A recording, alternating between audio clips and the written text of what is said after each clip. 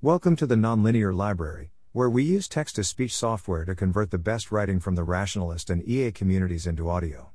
This is Microcovid Becoming Less Useful, published by jefftk on February 20, 2022 on Less Wrong.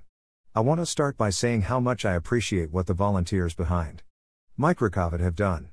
Providing a risk calculator has been really helpful to a lot of people. There's also been a lot of value in running a centralized estimate of the impact of different mitigations. On the other hand, at this point, I think it has become substantially less useful, and in many cases is leading people to seriously overestimate the level of precautions that are appropriate for their particular situation.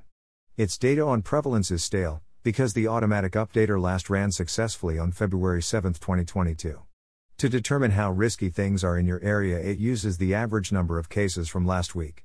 When cases are rising, it extrapolates to predict growth. On the other hand, when cases are falling, as they are now here, and have been for a while, it does not extrapolate and assumes that cases have stayed flat. It models the people you interact with as being equally likely to currently be infectious, regardless of their vaccination status. Vaccinated people, however, are less likely to get COVID and are infectious for a shorter time period. Possibly it is modeling the less likely to get COVID piece but not less likely to transmit if infected and infectious for less time pieces. It defaults to a risk budget of 200 microcovids per week, a 1% annual chance of getting COVID, regardless of what you tell it for your vaccination status. The highest budget it offers is only 10x that, for people who can't avoid risk, but still want to make smart choices. This was a reasonable way of looking at things earlier in the pandemic, but at this stage I think much higher budgets are generally appropriate for fully vaccinated people. The risk to the individual is generally extremely low and the risk they impose on others is relatively low. Altruistically, since most of society is operating on a much higher risk budget, keeping to low one is a lot of sacrifice for minimal benefit.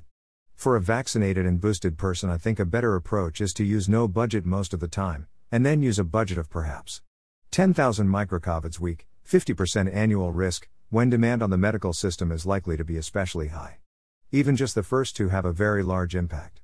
For example, it currently gives a random person in my county as having a 0.78% chance of having COVID, 780 cases per 100K. Let's walk through the basic method with current data. For the most recent 7 days we've averaged 379 cases day. Population is 1.6 m, so that's 24/100K. The positive test rate is 2.2%. They have some math I don't entirely follow the reasoning for, with where day_I is number of days since February 12, 2020, 738 as of today.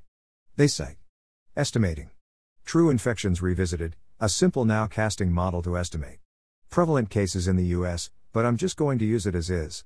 Using current data moves the risk down 14x, from 780/100K to 54/100K. Now let's apply the extrapolation that they do when cases are rising. The 7 days before that averaged 460 cases day, or 29/100K. Test positivity was 4%, so prevalence_ratio is 2.33, and estimated true_ infections is 68/100K. Dividing 54 by 68 we get 79%, so the extrapolated current number is 79% 54/100K. Consistent downward extrapolation brings it down another 20%, from 54/100K to 43/100K, for a total of 18x. This extrapolation is warranted here, if you look at the more current wastewater numbers. Comment via Facebook. Thanks for listening. To help us out with the Nonlinear Library or to learn more, please visit nonlinear.org.